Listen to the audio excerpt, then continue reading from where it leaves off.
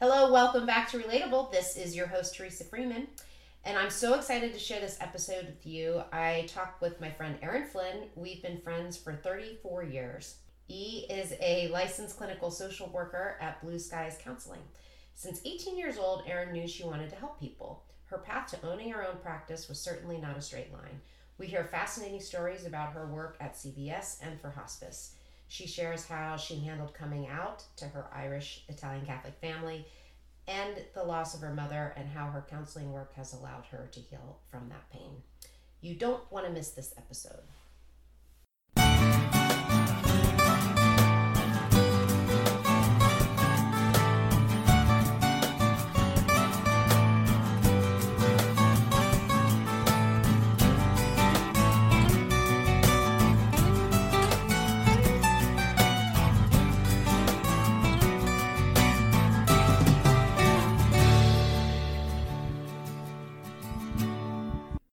I'm sitting here with my friend Erin, and we haven't seen each other in a long time, like over 10 years.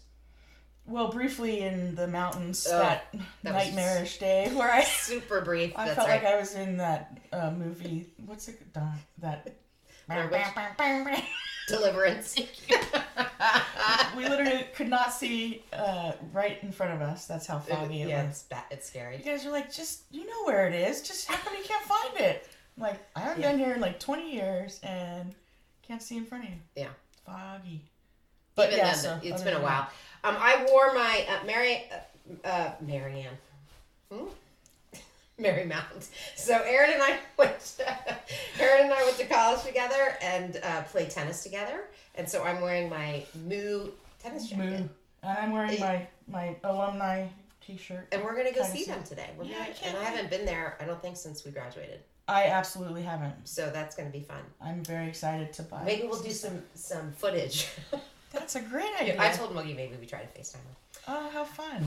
I love it. All right, so I'm so excited to have you on the show because, one, I feel like you have such an interesting story. And I was just telling you about the podcast and what we try to do with the podcast in terms of celebrating and talking with people that have an interesting journey and an interesting path. And I could frankly think everyone has one, right? I think each person is unique and has that. And then also, I feel like you have been through some challenges that I think sort of as you've survived those challenges and the resilience that you've had, I think people can benefit from hearing about your experiences and sort of what worked and what helped you, because I think you've been through a fair amount in your life. And so I think also that's really cool, and I want to be able to talk to you about that. Okay, sounds good.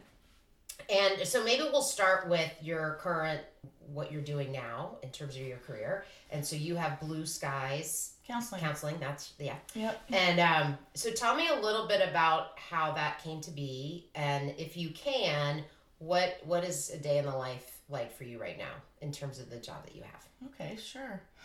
Prior to this, I did hospice social work. I was a hospice social worker. And one of the people I worked with, we became really close friends, and when we both sort of parted ways, she went to work for one of the big national employee assistance programs. Yeah. And I went to work somewhere else, but we connected again, and we would have lunch, every month or so. And I told her I had this plan to open my own agency because there's a really big need where I live in New Mexico, and it's a rural state, a lot of assistance, needed, and just kind of a vulnerable population in general. So I decided I wanted to open my own practice, which I never really thought I would do that. But then I always said when I got into the field that I'll go where I'm needed. I'll go kind of where I'm called. And so that was what I thought was needed, was more counselors or therapists. So we met for lunch one day, and I told her my plan, and she said, well, do you think you could maybe start this like sooner than later? And I said, well, I was thinking of doing it maybe early next year, and this was in the summer. She said, how about next month? And I said, well, yeah, tell me what's going on. And she said, well, I can help you with certain aspects, but we really need counselors and therapists with our program. And this was during COVID. And they work with one of the big healthcare systems in the state. So most of the people that were calling in were healthcare providers during COVID. Right. And they were having to wait 3 months to see somebody. And that just didn't feel right to me. And so she let me know that. And I said, you know what, I'll get it started. What do I need to do just to be able to take people and start seeing people? So I did. I got it up and running. It took me a couple months to get going. And, you know, I learned a lot and I didn't know a lot, but I feel like it was a great experience. And so we got that started and she started sending me people. And most of the folks that were calling in, like I said, at that time were really stressed out from COVID stuff. So a lot of either their jobs had changed, so they were completely isolated at home, whereas and so, you know, a lot of people, that was hard on them, you know, that social aspect. And then they were actual like nurses, and mostly nurses, but some doctors and other providers that were just at the end of their rope, so to speak. You know, they just really needed help and support. So how long has it been that you've been in practice then? About 13 months, I guess. It's so exciting. 14 months, yeah. It is really exciting and a surprise, I think. It's a surprise to me. I know. So let's talk about that, because I think, you know, one of the things that we were joking about is just that you've lived a lot of lives, I think, in your one life. So what are some of the other jobs you've held? Maybe pick a couple, just a couple that you like stand out, or that maybe you thought this was going to be the thing. And then tell me a little bit about that. And then maybe, just start there. And then I have a follow-up around oh my gosh, let me think the turning point to start to do the counseling stuff. Okay. I think one of my favorite job stories to talk about, and this was in my 20s, so so, you know, it's okay. But I was a bartender at a VFW in, what was the name of it? Somewhere in rural New Mexico, near Alamogordo. That was a really interesting experience, in fact. And it started opening my mind up to the idea of maybe helping people. Interesting. And talking to people. Yeah, or listening to people and having them talk to me. Yeah, so, you know, the VFW was mostly, at that time, this would have been in the 90s, Vietnam veterans. And, you know, they had a lot of trauma. You know, PTSD. And they would come in, and they were regulars in a lot of ways. That was their social family, so to speak. So they would come in, and they, you know, the only thing they asked was that I knew what their drink was, so I'd be able to, you know, they'd slide up to the bar, and there you go. But they would tell me stories like you cannot imagine about their, you know, their war time, and just really hard stories. But again, they kind of opened up to me, and I really loved the connection. And you know, I think a lot of bartenders have that with people, because people are drinking, their guard is let down, and you know, they're just willing to talk and share in a different way. So that's one of my favorite stories, job stories. I taught tennis for a long time to kids. Erin's a phenomenal tennis player. So there you go. Thank you. Yeah, WAS was, I think. But anyway, and then I worked for the TV station out there, CBS affiliate. That was a lot of fun. My first day on the job, though, so I did a lot of things for them. I started out as an editor, and that's back when you had the tapes. And the two wheels. Yeah, woo, that was a lot of fun, right? Because you had to. It was hard to line up when you can edit on computers nowadays. But my first day on the job was a school shooting. Oh my gosh! And a teacher got shot, and they gave me the raw footage from the national feed and said, okay, edit a package, you know, like however long. This is the copy. Don't show any bodies. This sounds great. Okay. Let's go. Gosh. Yeah, so I had to look at raw footage of a teacher who was shot and killed in a parking lot. I'm like, well, there's not a lot of footage outside of that. You know, and they shot it from a helicopter, actually. They didn't have drones even back then, but a helicopter, so they would zoom in and then zoom out. I'm like, can I show the zoomed out? I mean, it's a teacher with a body bag, you know? Yeah. Not cool at all. Horrible. That was your first day? First day on the job as an editor. And I'm like, you know, I'm not sure this is for me. So then I moved into production because editing was part of the news section.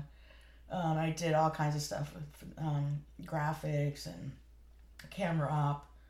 And then I did some help, like assistant directing, things like that. How long? So when you were doing that, were you feeling like this isn't quite right? Were you thinking, I need to find something that feels more fulfilling, or were you happy there and did you see a future like this could be the career for you? Yeah, great question. Honestly, when I look back on my time in like broadcasting, TV broadcasting, there was a lot of stuff that I had to see and hear about that was traumatic for me, and so that's what propelled me out of the industry. I couldn't do it after a time, and Columbine happened during that time. I remember that. 9/11, the bombings, all the bombings. Right. So it was a really rough news time, I guess. Yeah. And then local news too was terrible.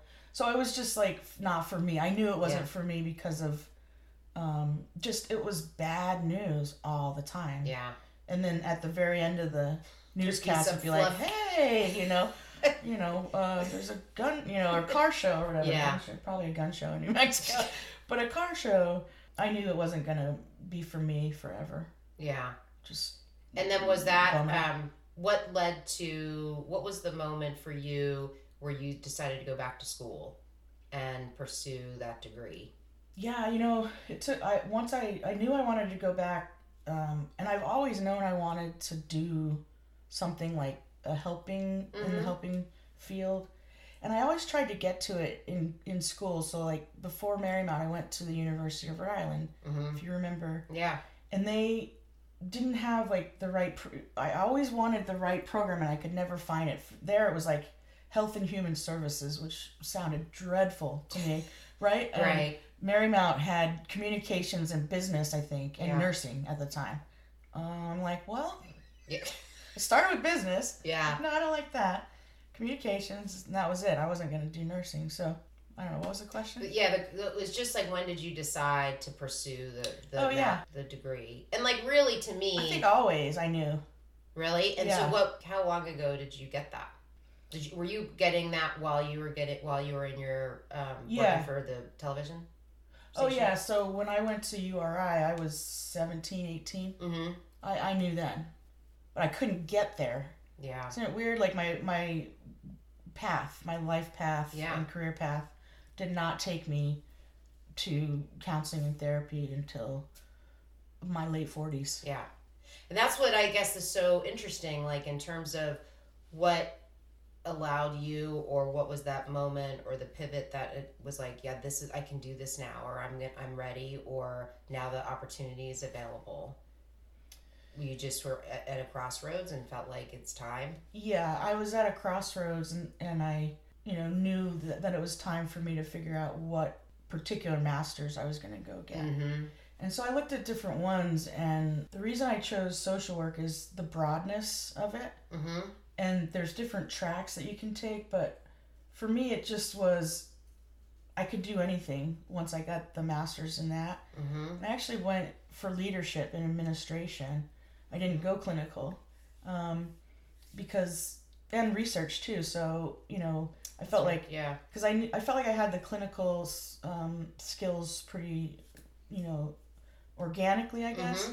And it's not like I didn't get clinical skills in school too, but so that's, that was kind of the path I took. I chose that field again for the broadness, and once I got out of school, I knew it was right because everything kept lining up for me. Yeah. And the calling to open my own agency and become a therapist, that comes from somewhere I'm not even sure really, if I understand. Yeah. But it's real, and here I am. And now you feel like you're totally where you should be. It's like self-actualized. 100%. Yeah. Yeah, and I've been waiting for it for a long time. Yeah. I mean, because we're 52, so. I know. Wow, what a I wait. know.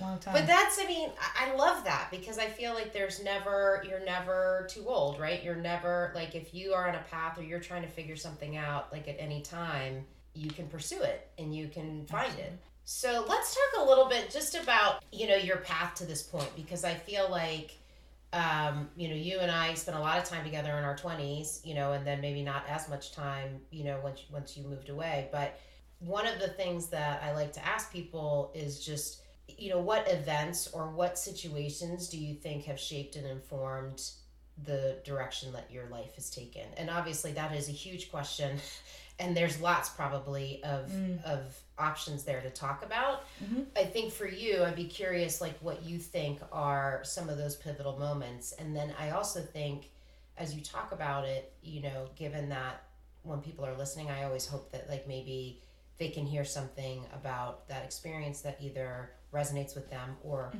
how you were able to move through that. Yeah. They could benefit from it. So tell That's me. great. I love that. Thanks. Yeah. Very really therapeutic, isn't it? It is. It's perfect.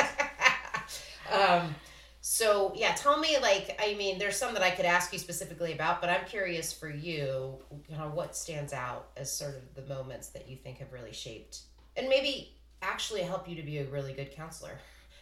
Yeah. Oh, yeah. Good. Yeah. That's a good point too. I think the first thing that comes to mind about my life experiences is the moving around. Yeah. I think we lived in, I'm trying to remember, so many places I can't remember, but because your dad was military. Yeah. And so yeah. He was Air Force in Space Command, which means remote assignments in the middle of nowhere that nobody would want to live in. That's what we got. Yay! His brother, my uncle, was in the Navy, and he got Hawaii, San Diego, all these beautiful places. But anyway, so moving around a lot, not having. I don't think I like knew your dad home. was Space Command, which is pretty Oh, really? cool. I don't know how I missed that. Yeah.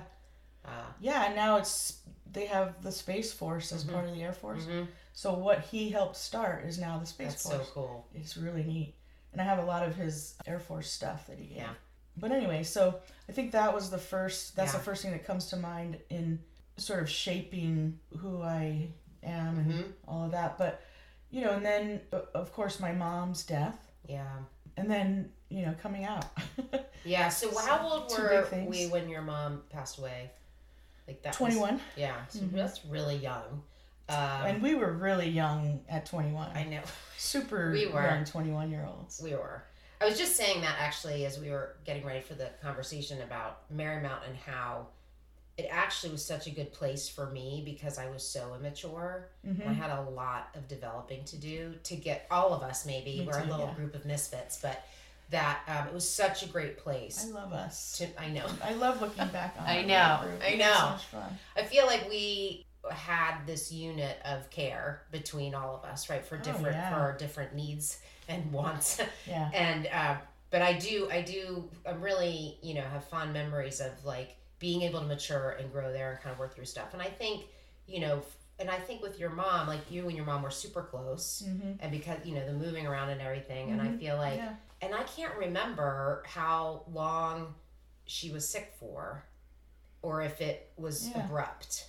Do you kind of in the middle, I guess. She was diagnosed in it was early spring of 89, and she died in August of 91. Yeah, so it's pretty fast. Pretty fast, yeah.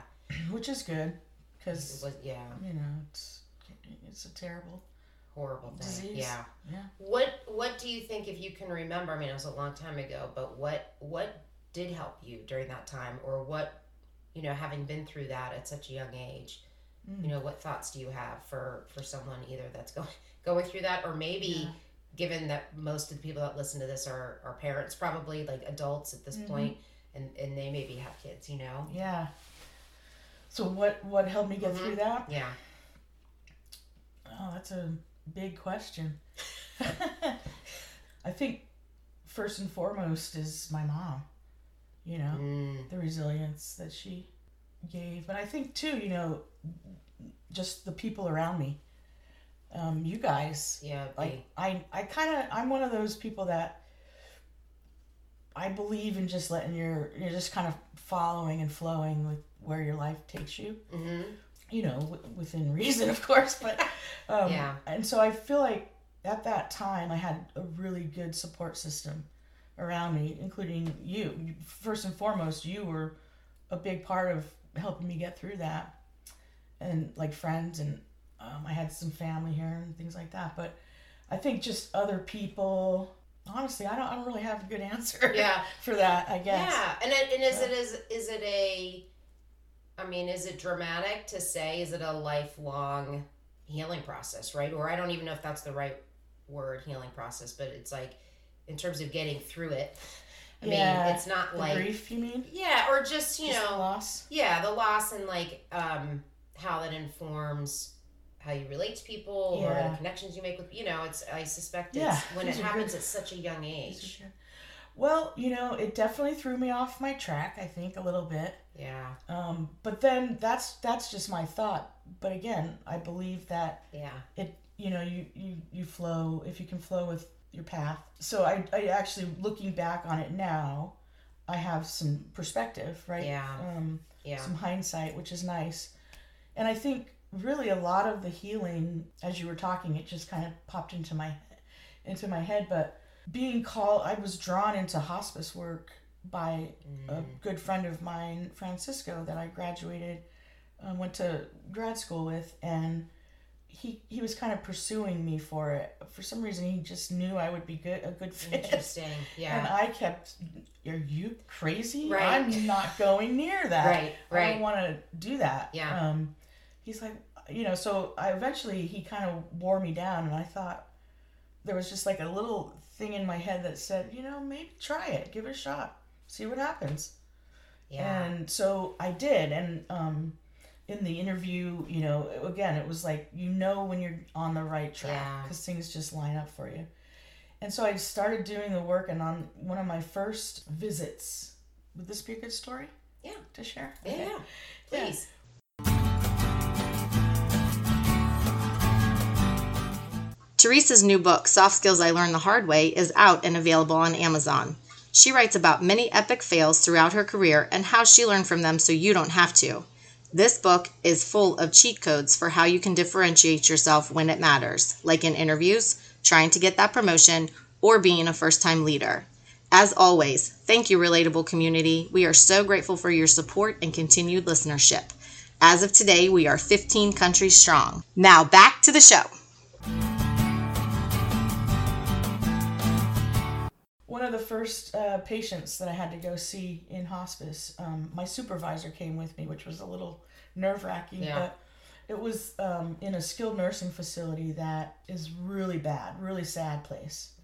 Oh, God. We only had him and another person there, but it's like everything that you can imagine about like a state-run place where the people that have nowhere else to go. She took me there first. Can you imagine? That was my very first visit. But she also knew to do that. Like, that was the right thing to do. But looking back, it was kind of a big... God, your first day editing, you're dealing with...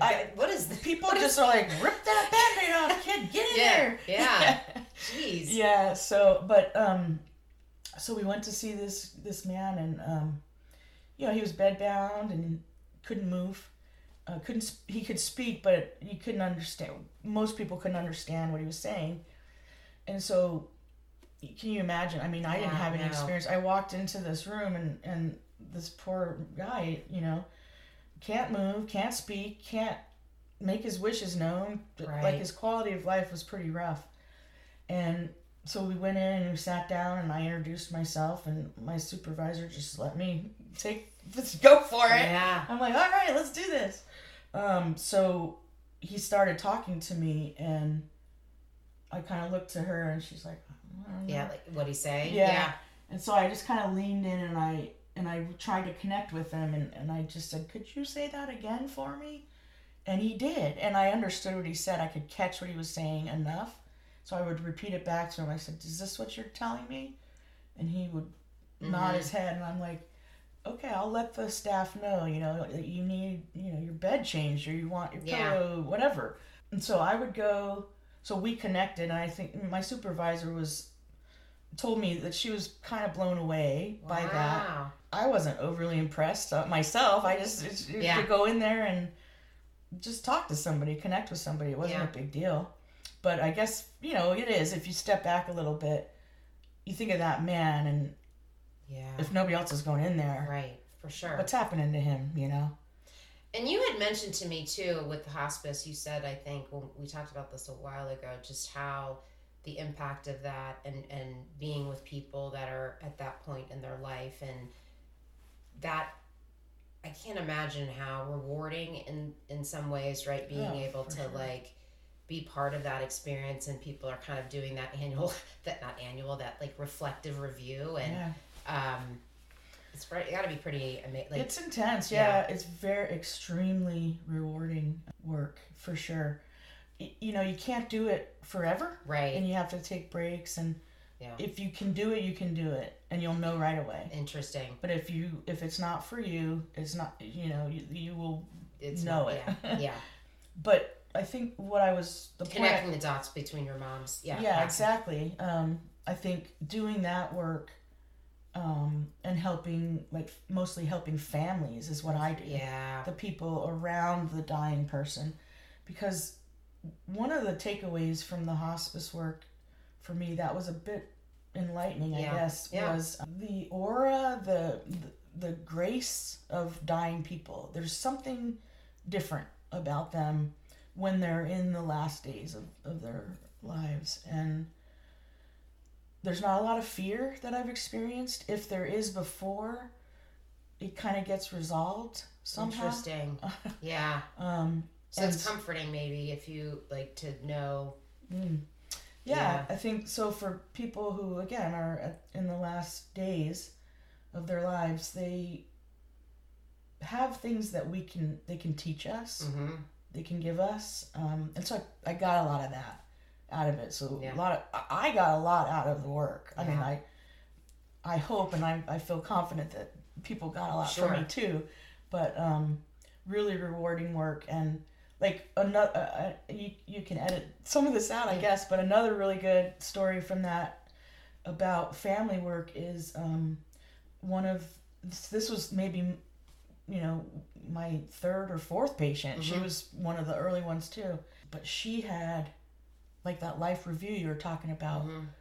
she was doing that, and it came out that she had this family member, real close family member, that had, they had abuse there, and her whole life she didn't remember it or know about it until the last days of her life.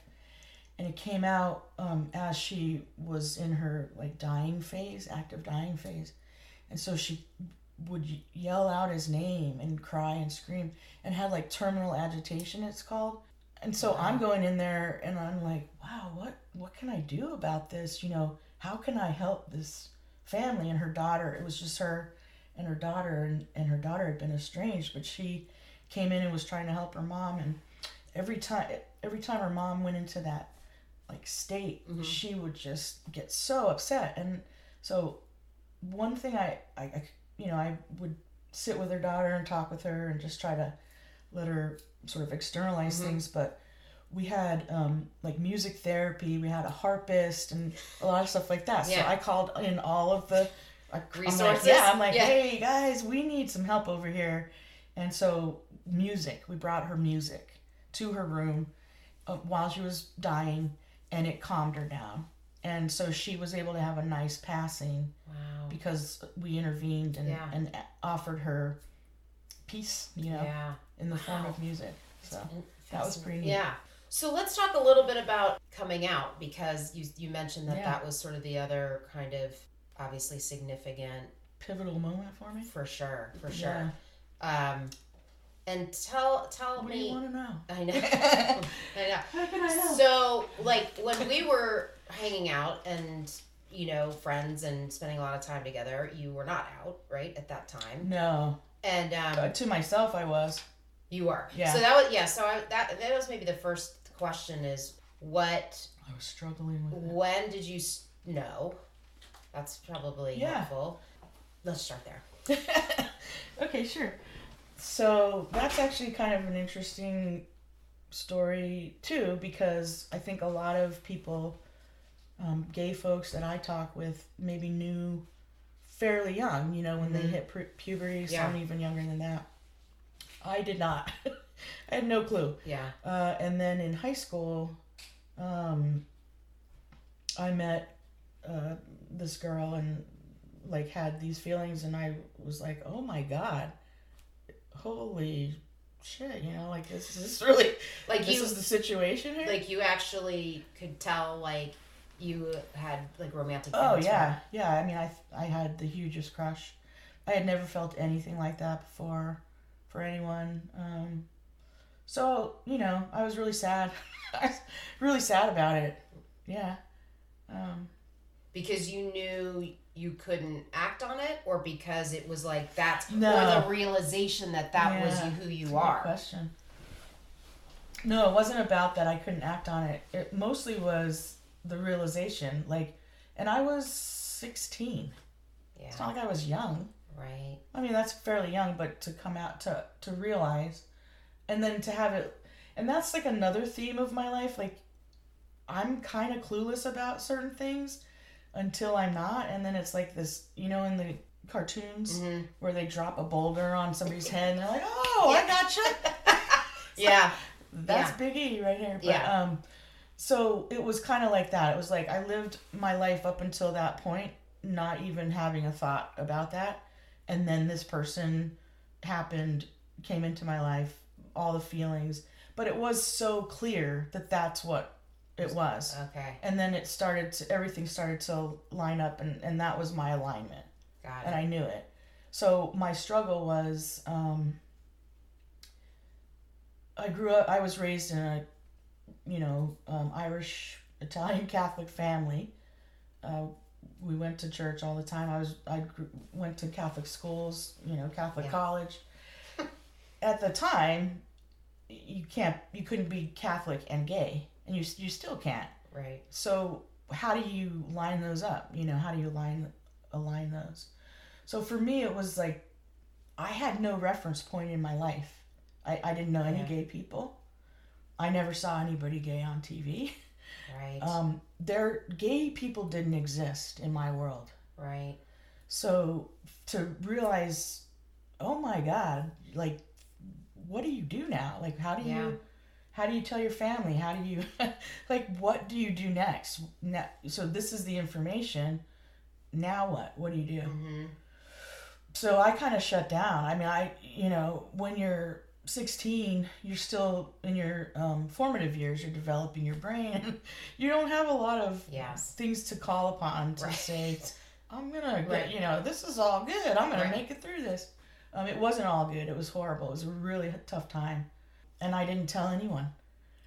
So for you to, how long did that go on where you were sort of internally struggling and kind of in that, because it's so interesting, right? Because when I think about our times together, we laughed a lot. It was a lot of fun. I feel like it was, so it's heartbreaking to know that inside, right? You're outwardly having an experience, and maybe it's moments, right? But maybe inside you're still struggling or having a different life almost than what, absolutely. And that's a great, well said and everything. But I think for other people, it's maybe harder, but I compartmentalize. Oh. So for me, you just shut it off. You just didn't even that's not. Well, because what was I going to do? Yeah. I'm at Marymount University. Right. White marble school. Catholic. That wasn't going to, nothing was going to happen. Yeah. In those years of my life, and I wasn't ready.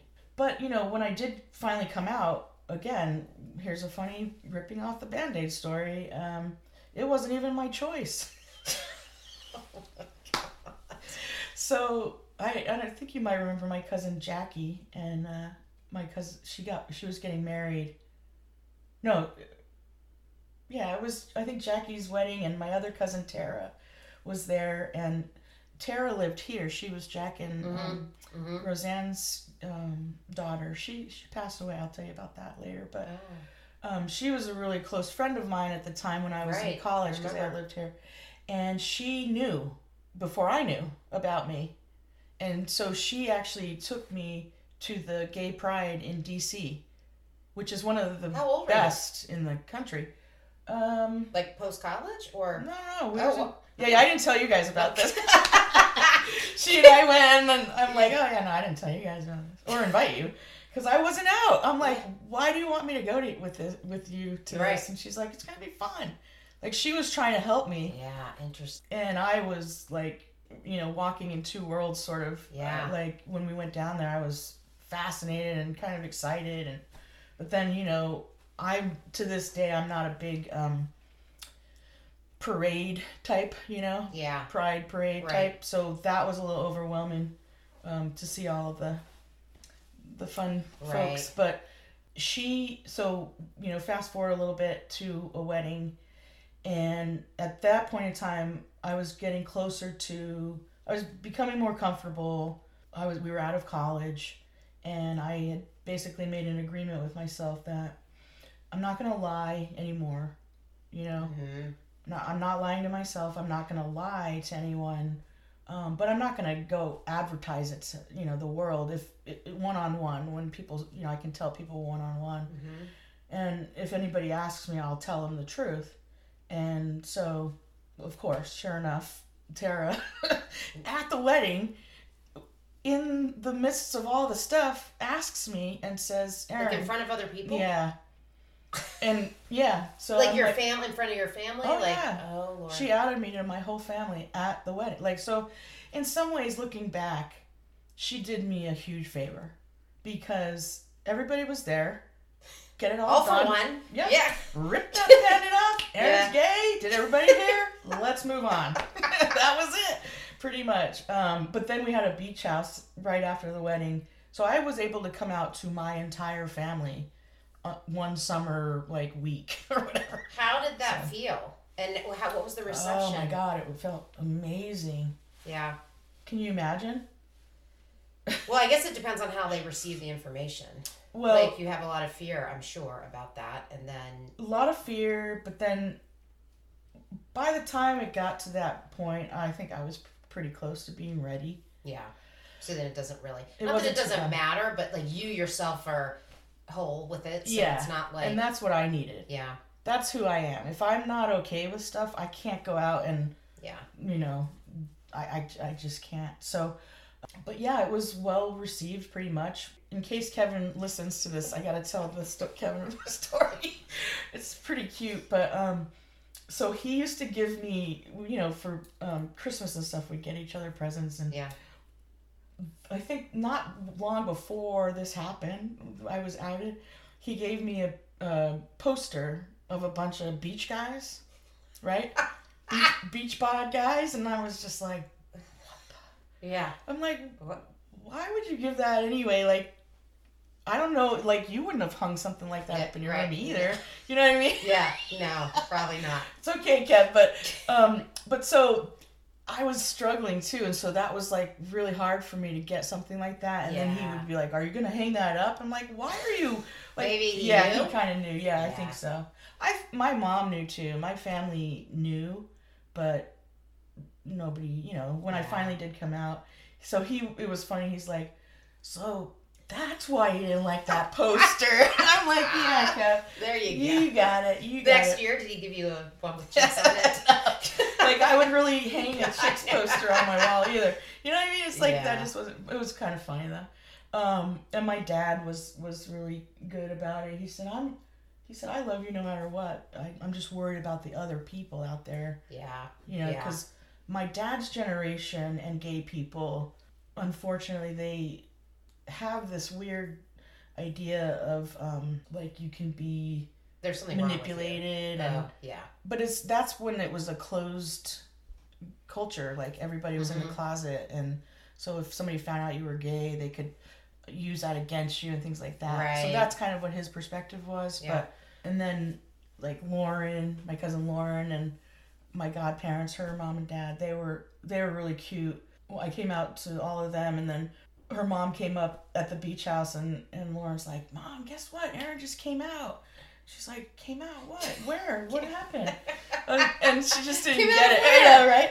And then as soon as they found out, Franco was like, oh, thank God. He's like, oh, I'm so glad.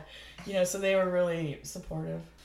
Oh, yeah, see, we could totally, I told you we could no, take up a lot of time. I don't, no, I mean, I feel like, you know, the idea that you said it was so good and you felt so much relief to finally be able to do that. Yeah. I'm trying to remember you telling me.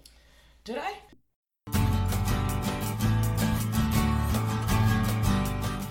We are busy scheduling relatable interviews for 2023, and we love our relatable community. If you or someone you know would be a good guest for Relatable, let us know. You can send an email to info@tfasoftskills.com. Include the potential guest name and contact information. Please send all suggestions to info@tfasoftskills.com.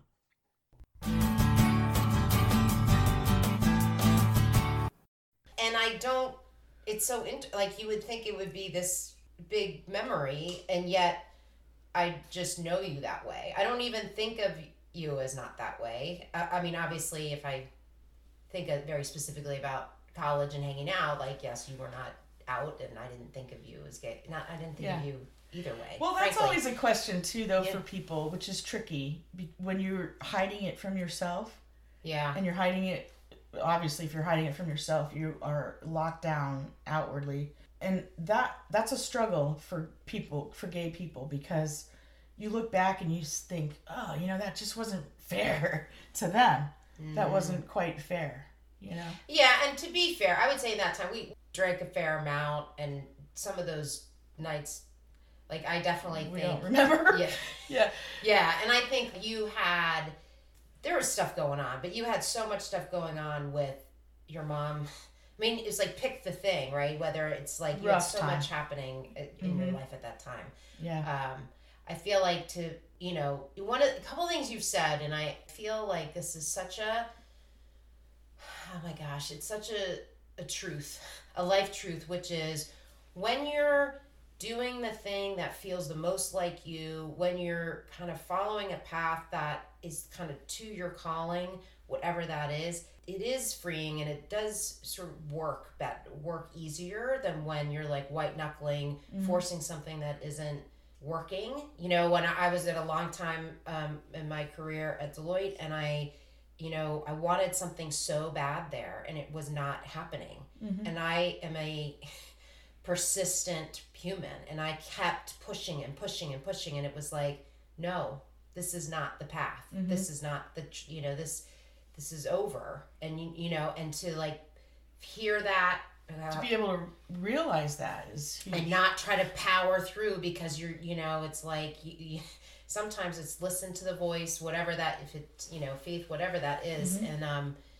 And then when you do that, when you make the choice, and then things start happening, and they happen in a really easy way, you're like, oh, yeah, okay, Isn't it neat to have experienced that, though? And so then it just, it's like one of the things that I love about doing this work and having conversations with people, because I feel like it comes out over and over. Like, for people that are listening, like, get to your truth. Like, go to the place where that feels really authentic to you, and it happens. I mean, what else is there? I know. And it may take, 30 years or 40 years. It may not. It just really, I think the most important part of it, or just perspective for me, is looking back on like all of the things we've been talking about today. Bet on yourself. Count on yourself. Yes. No matter what, feed you. Make sure you're good. If you're good and aligned, and you're living your true self, like your genuine life, you'll know it. You'll feel it, and the universe knows it. The universe knows it too. That's when I think about like Oprah and The Secret and manifestation and all the stuff around that. I believe there's a lot to it. I also think there's an inner work that you have to do to be 100%. To be open to receiving it. And so if this is off, if you're off, no matter how much you're writing in your journal every day, you want X. Like this kind of stuff needs to be straight. Yeah. That's just what I believe. It's not like proven that anywhere. Couldn't agree more. I mean, I agree 100%. And I think that is our lives are, it's a journey that we signed up for somewhere. I don't know where, but we were like, yeah, we got to go learn some of this stuff. Right. Yeah. I don't get any of I can't put it all together. Yeah. Because I'm just a human being on earth. But I feel like that is really the most important work that we have in this life is ourselves. And to come full circle to what you do now, like you're helping people to become their full self or helping people to either repair or feel better. Yeah. Feel better. That's my biggest thing. Yeah. When people come to me, in 13 months, I've pretty much seen a lot, right? And heard a lot. Yeah. But the most important thing I like to share with people is just genuineness and then centered in yourself. But if you're not feeling well in your life right now, you can't look outside of yourself to fix that. And that's what a lot of us do. Right.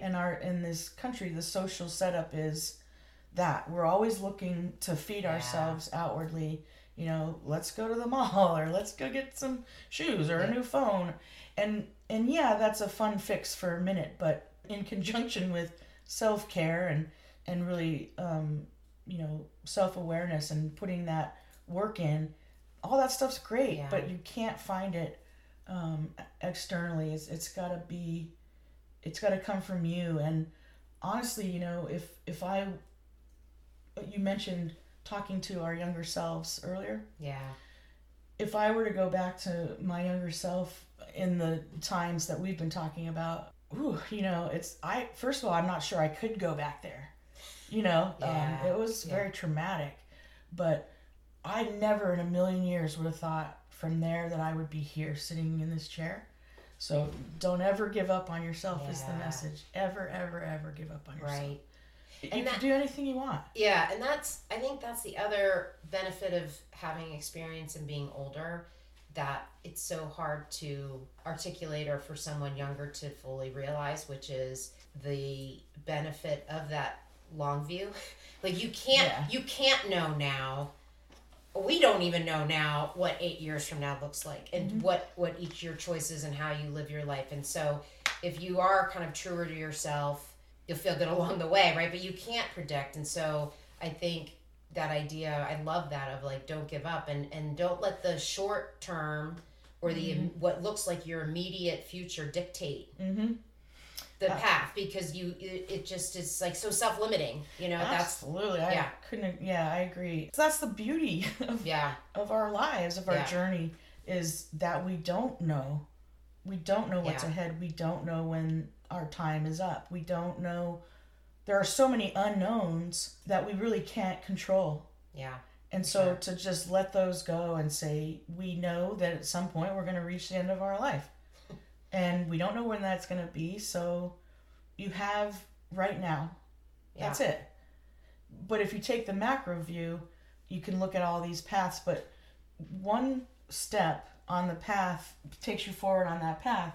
But as you move forward on that path, then there's other ones that open up to you that you can't see right now. Yeah. And that to me is exciting. And that's where hope lies for people in changing themselves, changing their thought patterns or behavior patterns, all in an effort to feel better themselves and then to start feeding, Let me ask you this question, because I know there's obviously with COVID, and you were talking about at the beginning of our conversation, healthcare workers, but now it's just a pandemic. I almost think it's like a pandemic within mental health around people wanting help and there not really being enough help. And frankly, because there's such a need and a sort of saturation point, the skills in which people that are helping there's a wide swing. So you could get a great therapist, you could get a crap therapist, right? Boy. All the Should things. We talk about this? So, the thing I want to ask you is if you're someone who can't have access right now, right? Like, what if you, like, the first thing is like, yeah, if you know you need help, go get it, great. But if you can't have access right now, and you're dealing with some anxiety or depression and some of the things that we know are probably thematic given what's happening in the world, like, do you have counsel or thought on how people can help themselves? Absolutely. I mean, assuming, Sure. They're trying to get help if they can, but what about just like, what can you do if you don't have a great therapist and you don't have access? Great question, because so many people don't have access, can't afford, to go see a therapist. But here's what is awesome about the day and age that we live in. Yeah. Right? Right here.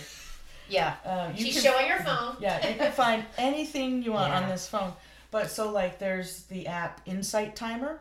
Okay. Right? I would recommend everybody look at that. It's very easy. Go to the Google store or whatever, the Play Store, and it's called Insight Timer. And it's a collection of, like, professionals. There's relaxation techniques, meditation techniques, at all different times. You can find a 2 or 3 minute one to do during your lunch break at work. The most important thing is to first identify what's going on with you. Yeah. Realize, we're 2.5, almost 3 years into COVID, and I will tell you, it's worse now for people mental health wise than it used to be. Be able to, first recognize what's going on, and then if you don't have access for professional help, you go look around the internet. If you're having anxiety issues, and that's most of the folks that I'm seeing, it's depression and anxiety, and just, I think everybody that comes to me these days uses overwhelmed. I'm overwhelmed. I'm overwhelmed. I'm isolated. Everything's just changed, and I can't get back to where it was. So I think, using the modern resources that we have and being really targeted about, okay, situational anxiety or generalized anxiety, looking up specific terms, seeing if it maybe matches you a little bit, and then looking and saying, well, what are some of the things you can do for that? Yeah. And try to do some proactive care for yourself. And in the process, hopefully you can get in to see somebody, because that would be like the next step in your and I think some of the things healing. that I know, like, that are just, they maybe aren't as obvious, but if you're drinking a lot, stop drinking, because that creates a lot of anxiety. Your sleep, if you're not sleeping, like, that makes things a lot worse. Your nutrition, like how you're fueling your body. Exactly. Just those are like things very that you have basic control things over. that And then also, I think in terms of self-help, there's so much access also through like literature and I know, I've struggled with eating stuff my whole life, and so I found a woman that wrote a book on like emotional eating, and that book was like amazing. Oh, yeah. And then you get so much and they have workbooks too that you can get. So find so much. I think there's like, you know what else is great is groups. There's a lot of free groups that meet.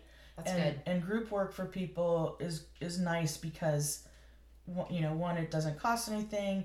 You can attend as you wish, but there's a unique like collaboration or camaraderie that happens in groups that is really quick. Like, if you can't see a counselor, you can go to a group. That would be a really good substitution, I think. Yeah. That's good. Yeah.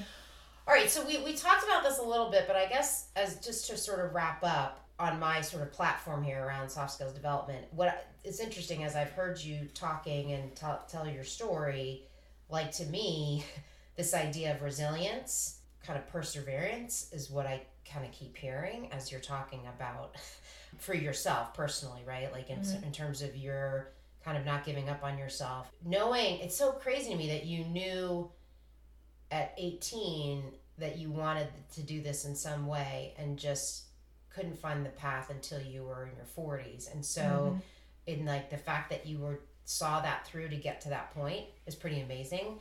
So I don't know, given the various careers that you've had and the people that you interact with, like I believe that regardless of your technical skill, like acumen, so in your case it's counseling, right? In my case it's kind of human resources and executive coaching. Someone else is an architect. Like, there's these other interpersonal skills that help to strengthen and help people to be successful. So I'm curious, what your thoughts are on that, and maybe just pick one or two that are important that you think help people to be successful.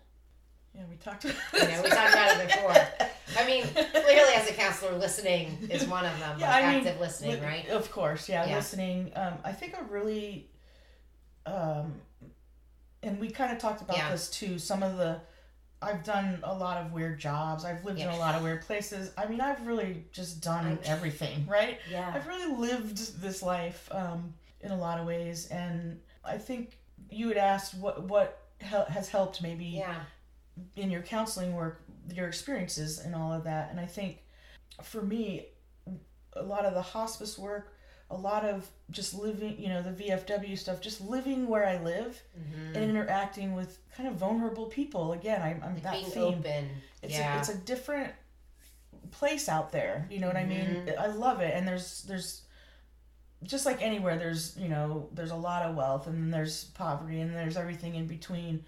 But there's a lot of ruralness and a lot of need there, I guess, is the way to say it. So for me, living, I don't know how to say this, but living closer to, like, so I've lived, right, I went to a white marble college, let's say that. I've lived the higher SES life. I've lived in between, and I've lived among the lower too. That gave me a perspective where I feel I can interact and connect with anybody on the social economic spectrum. I don't have a fear of people at all. I feel like I've seen people at their best and their worst and in the middle. Yeah. So I think that's given me a really amazing perspective on people and how their experiences shape them. But, getting that instant rapport with folks, and there's a genuineness is a really big soft skill. Yeah. I think that I have, but I think to be successful in life and in a career, you've got to be able to connect with people on that genuine level. And I love too, like, your experiences, all these experiences you've had, and being opened to having experience that's uncomfortable, like the hospice, when you were like, hell no, there's no way. And then whoever, Francisco saw that in you, and then you're like, holy cow, in that experience. I mean, it's so nice to have someone in your life that sees something. And that great point. Like, I had, it wasn't until I got to Amazon that my boss there, Susan, who I interviewed on there, like, she saw something in me that I never saw, and it has changed the course of my life. This person that I knew I had known her 3 months. Like, we're friends now, but beautiful. It's pretty amazing when you've had other people you've known you for 15 years in your life, and at the right place at the right time for me to be able to hear it. That's all that those flow, things. right? Yeah, that and openness. I think you, like, I would add to it, like, the being open to your experiences and, like, inserting yourself in situations that weren't entirely comfortable, and they've created this kind of I love that momentum for you. That's a really neat takeaway. Yeah, I love that. And then lastly, just, is there anything else, I mean, you were saying, like, don't give up. So I would say, is there anything else throughout your career, or when you think, like, because I agree with you, like, everything happens and it's allowed you to be where you are now. I guess anything that would have made the journey any easier on you. Wow, what a great question. It's hard. Like, for me, if I think back for me, I would say, you're enough. Oh, I love that. Because my thing was always trying to find value from other people to tell me I'm okay, versus, like, being just okay here and not needing it elsewhere. So, like, you're enough, you're smart enough, you're pretty enough, you're fun enough, whatever the things are. You're awesome, kid. Just enough. You don't have to be awesome. You're enough. Just enough. That's, for me, I think what I would go back and just say, hey, you're enough. Yeah. So I don't know if you have anything like that would make it just a little bit easier. Honestly, I think if I could do some of it over again, I would just tell myself and other younger people, just let yourself off the hook anytime you can. Go easy on yourself. Stop pushing. You know, you're so hard on yourself. You are the hardest critic. you're your worst problem, right? And you're your best solution too. Ooh, So just that's good. yeah, it's I think with years and experience and like age, I'm loving being this age. I love being 52. Yeah. I love where my life is, and I love being able to reach back and I know. give So fun. stuff to others. So I think that to sort of wrap it all up, that's a really big part of what I do and believe in now is the people that have impacted us may not even know it. You know what I mean? So you may impact somebody's life just by being kind to them or just by, saying something positive to them in passing. And it can impact the way they go. You know what I mean? You have no idea how you can have a positive impact on other people just by, again, being true to yourself, being good with who you are. Yeah. Because, healthy, well-adjusted people help other people become healthy and well-adjusted. If you're not, then you're not able to do that. And so I think just, remembering it starts with you, and you can spread a lot of joy and kindness in the world and not necessarily understand the impact that you can have doing that, but just believing in it, having that faith that if you go out there every day and do a little bit of your part and other people are doing that too, it adds up and it makes for a better world. For sure. Thank you so much. You're the best. Yay. I love you. So good. Yay.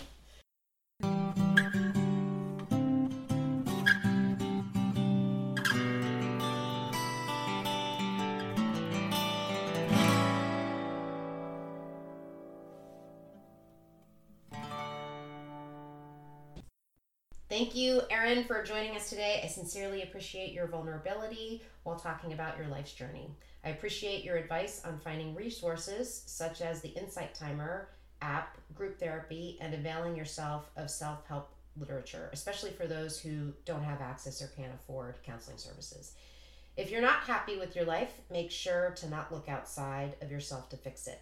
Be genuine, and you are your best solution. Thank you to Missy for producing this episode and to Hannah for your support. A huge thank you to our Relatable community for listening. If you enjoyed this conversation, please take a moment and subscribe either on YouTube or your favorite streaming platform. Relatable is sponsored by TFA Soft Skills, and you can find more information about Relatable and our sponsor by visiting www.tfasoftskills.com. Until next time, this is Teresa Freeman with Relatable. Stay connected.